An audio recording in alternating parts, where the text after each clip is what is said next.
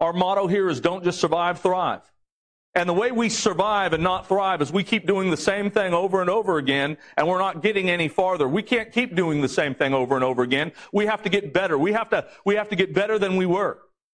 And we have to continue to move on, and no matter what's going on. And the process we have is summed up in 3 words: grow, develop, succeed. We're growing a kingdom. We're building a kingdom of God. We're developing, and the way we develop is we develop our character for our call. See, we're all called by God to do something, but we need to have the character to do it. When I went to military academy in Southern California Military Academy in Signal Hill, the motto was character before career. And so what I've taken that character before call.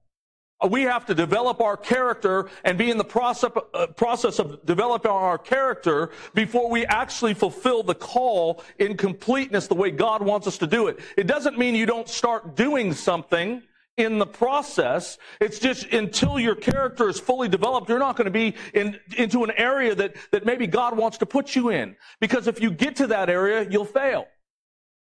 And the way we succeed is we start walking in that call of God in our local church and in our community. And that's how we succeed. You know, sometimes life gets crazy and sometimes we lose our passion and you ask yourself, what happened? How did I get there? And you feel like just surviving, but we know that God didn't call us to survive. He called us to thrive.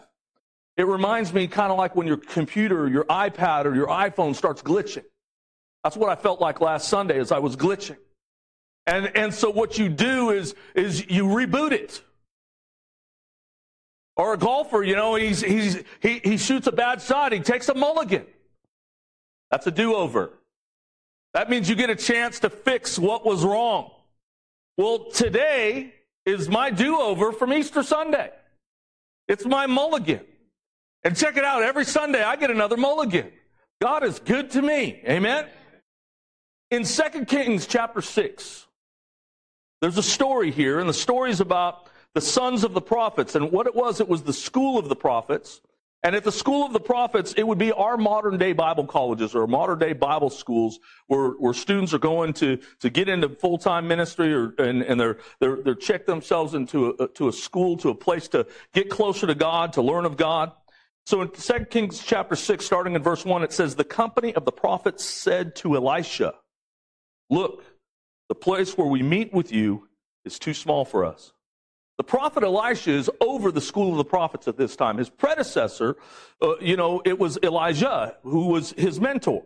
But at the time that Elisha is in charge, the ministry it's exploding in its numbers. I mean, it's radically gone up. So he goes on to say this, under his administration, he says, let us go to the Jordan, where each of us can get a pole, and let us build a place there for us to live. And he said, go. Then one of them said, won't you please come with your servants? I will, Elisha replied. And he went with them. They went to the Jordan and began to cut down trees. As one of them was cutting down a tree, the iron axe head fell into the water. Oh, my Lord, he cried out. It was borrowed. The man of God asked, where did it fall? When he showed him the place, Elisha cut down a stick and threw it in there and made the iron float. Lift it out, he said. Then the man reached out his hand and took it. Right in the middle of their church growth, right in the middle of this prophetic school, right in the middle of this ministry, a man had a problem. And the problem that he had was he lost his cutting edge. He lost the tool. You know, there's many people, we start out this journey, this Christian journey in our life, and we're razor sharp. We're excited. We're volunteering for everything. We're doing all kinds of things. We're showing up every time the doors of the church open. We were hungry for the word, for prayer, for fellowship. But somewhere along the way, we've lost our cutting edge. Somewhere along the way, we became dull. One way you could tell if you've lost your cutting edge is this, is the hearing of his voice, has it become diminished?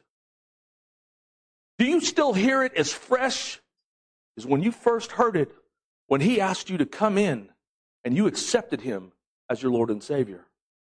Has it diminished from that point? That's one way you can tell. The writer in Hebrews, he captures this thought. And I believe it was Paul who wrote Hebrews, but anyway, the writer captures this thought. There is much more in Hebrews 5:11 in the New Living Translation. There's much more we could like to say about this. But it is difficult to explain, especially since you are spiritually dull and you don't seem to listen. I understand that as a pastor. I understand that when I speak words, there's people who don't listen at all. They're wondering why their circumstance is so messed up because maybe the word is coming in, but they're not producing the action behind what it takes to do to get themselves out of the circumstance they're in. And then what do they say they need? Counseling. Let me tell you, the only reason why you need counseling is because you don't do the word. Because the Word of God is the best counseling you could ever have. It truly is. And putting God to the test, putting the Holy Spirit to the test, allowing the Holy Spirit to work in your life to do what He does is the greatest example to show the world that God works in your life today. Have you lost your cutting edge?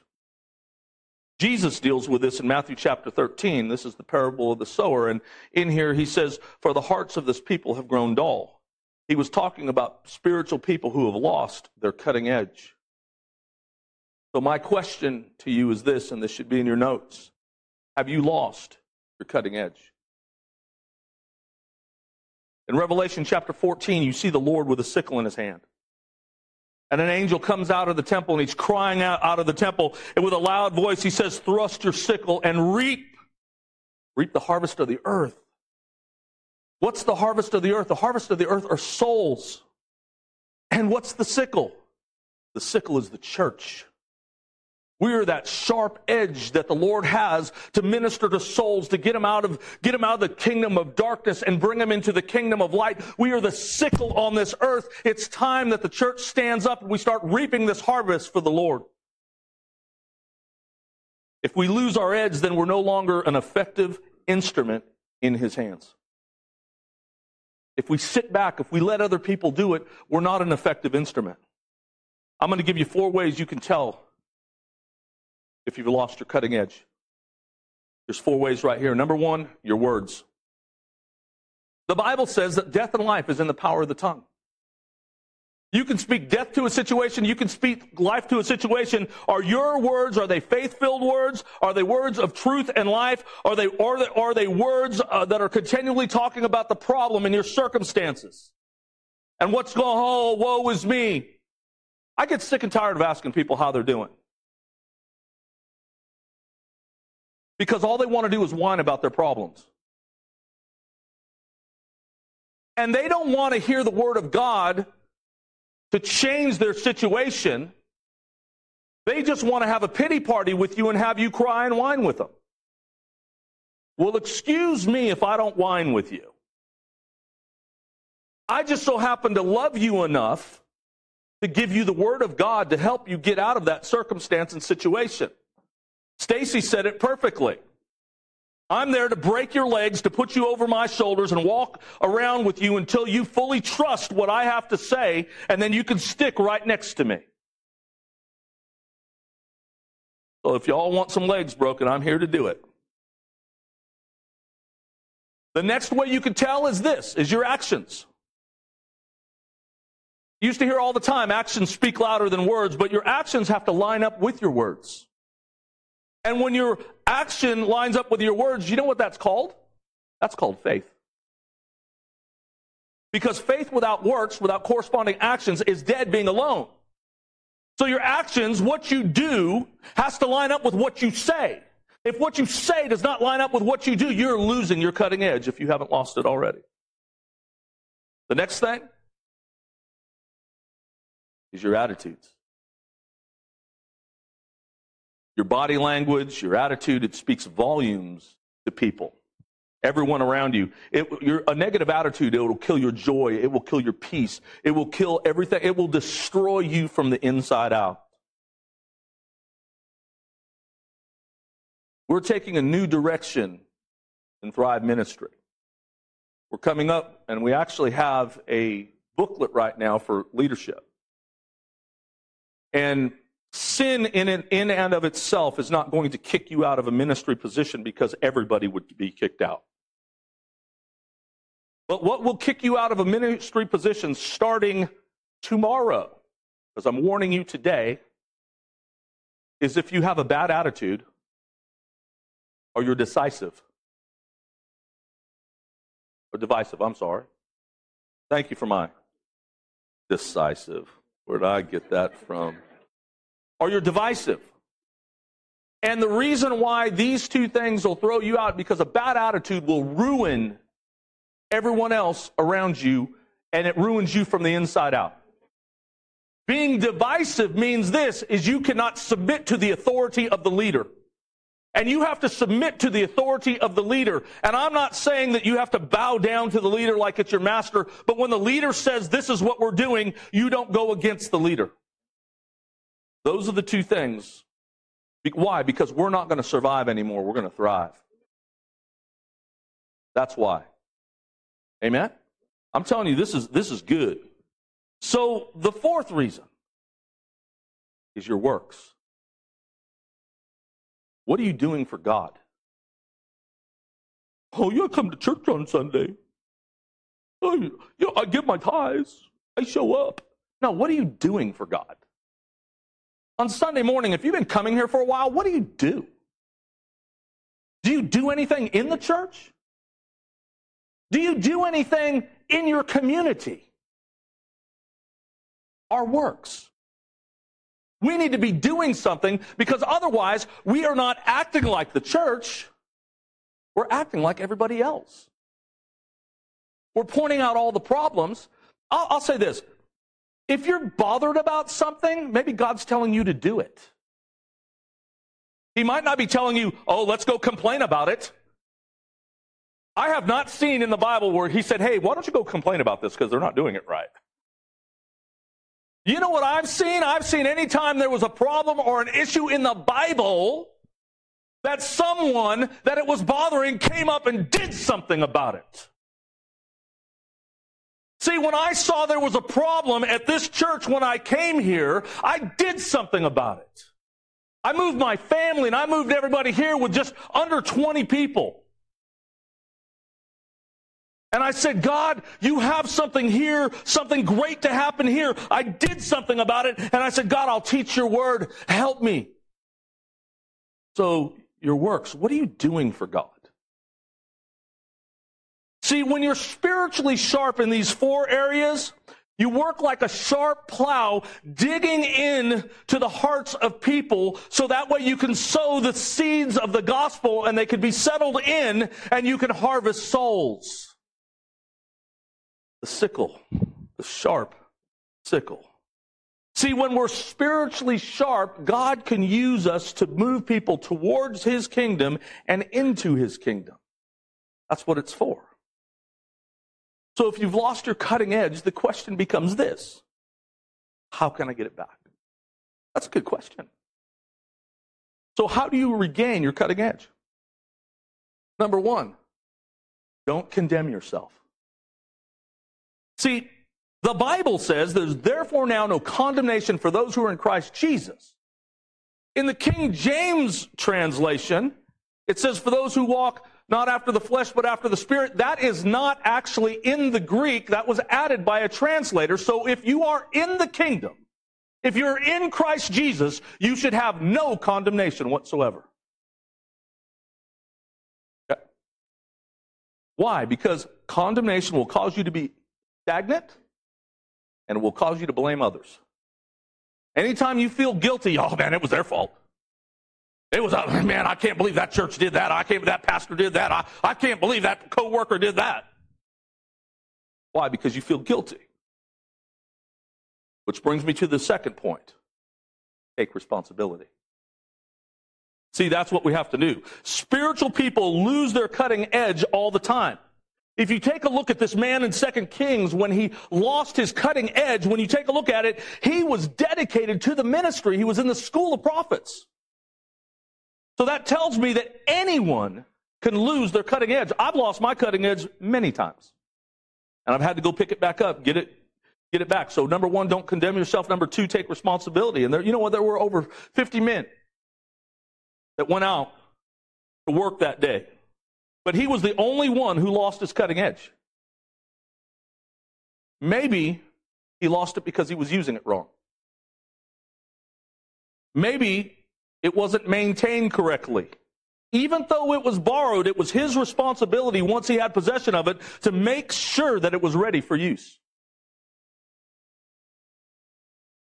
Even though you borrow something and you say, okay, I'm going to cut my lawn and I borrowed a lawnmower, it's your responsibility to make sure that lawnmower is, I'm going to give it back to him to fix this thing before I cut my lawn. Really? You know, I'm going to tell you, go buy your own. I'll fix it and cut mine. So if you've lost your cutting edge, what you've done is you've let the enemy in. You've allowed the enemy to come in. You've given him a place in your life. And the Apostle Paul said, don't give the devil a foothold. See, and when you take a look at that, that tells you the devil can't take a foothold. You have to give it to him. This is something you do, not something the devil does. So stop blaming your parents, your children, your spouse, your boss, your siblings, your friends, your church, your pastor. And start taking a look at yourself. Saying, what can I do to be better? God, help me. If you lost your cutting edge, number 3, don't keep going through the motions. Well, once this man lost his axe head, he quit going through the motions of cutting. Axe head's gone. I'm just going to still hit these trees. He didn't do that. He stopped. But he did something when he stopped. He didn't stop and just say, okay, well, that's it. I'm not going to cut anymore. I'm going to let these guys cut down. No, he did something. The moment he did that, the moment he stopped going forward, the moment this happened, he cried out to the prophet, help me. He cried out to the prophet. He cried out to the only one that could give him help in his time of need. And that's just like us crying out to Jesus, because he's the only one who could help get our cutting edge back. The prophet was the only one at that time in the Old Testament who could help him get his cutting edge back. So if you've lost your cutting edge, it's time that we start crying out to Jesus. Jesus said in John chapter 7, if anyone thirsts, come to me. And what he said was, if you lost your cutting edge and you're thirsting, I want you to come to me because I'm going to give you your cutting edge. I'm going to fill you up with what you need. So if you lost your cutting edge, number 4, where did it fall? So you need to ask that question. Where did I lose it? What happened? I mean, I was on fire and all these things were going on and life was just so great, but my cutting edge is gone. Where did it go? I'll tell you this. I was riding in the patrol car before I went to my mom's house in California, and I had an iPhone 8 that I just got. And usually I have this clip that clips on my windshield when I'm going on a call. And, you know, I speak into my mic, and little Siri there, she hooks up Google Maps for me and tells me where to go. And so then I'm on my way and I start going where I need to go. Well, this was the end of the night. I was getting ready to get off. It was a slow night. I didn't do really that many, if any, calls. I can't remember doing any calls, but I might have done 1 or 2. So I was going to go home, and the dispatcher, when I was at the sheriff's department, he said, hey, can you go down and back up THP in Mossheim? I said, all right, not a problem.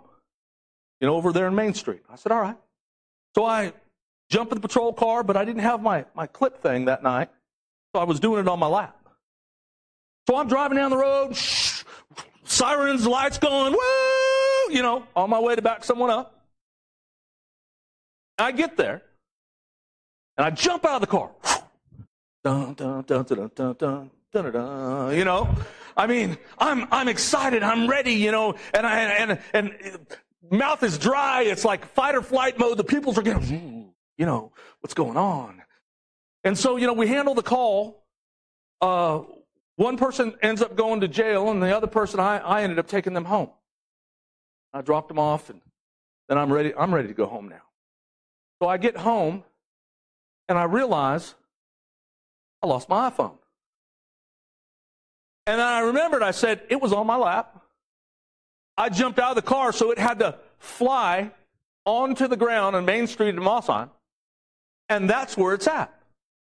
So what I did is I got my iPad, and I got the iPhone locator, and guess where I saw it? I saw it where I said I lost it, but guess what? It was gone.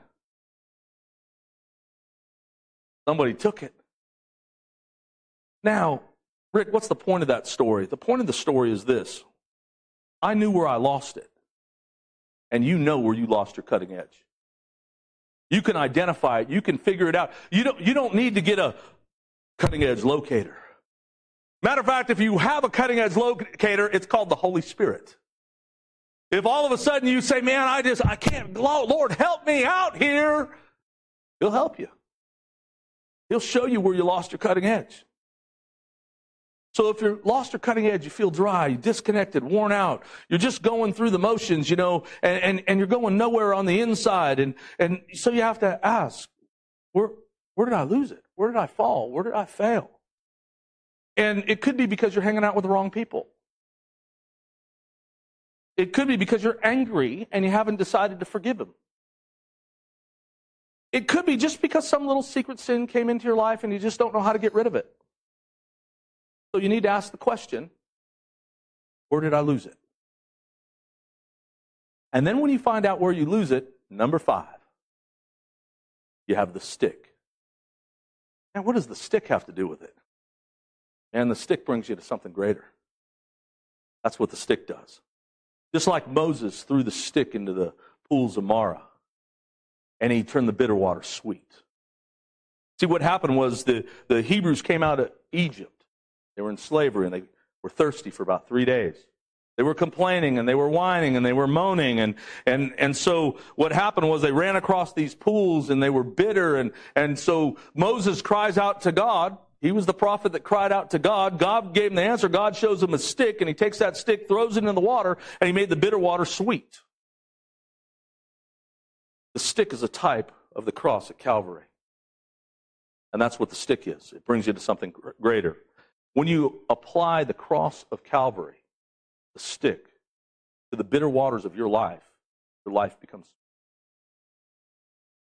The stick that Elijah used represented the cross. Whatever has been lost can be recovered through the cross. That's what he was saying. So a heart that is hard like iron can be lifted from the bottom of the river, from the bottom of the miry clay, from the bottom of the depths of the pits. It can be lifted to the top with the application of the stick. Where God's rescue intersected with our rebellion, that's the stick. That's where your answer is. You want to know where your answer is? It's in Jesus. It's not in Sunday morning. And it's not in Monday through Saturday. It's in Him. In Him we live, we move, we have our being. That's what the Word says. Okay. Number 6. God's part. It was God who made the iron float. God does the miraculous. He does what you can't do. That's God. You can't regain what you've lost. You can regain your first love. You can regain your passion. You can regain all of these things, but that's God's part. And then the last point is this one. It's number 7, and that's our part. You and I, we have a part in this. The first part is this, is at the end, reach out and take it. That's what he told them.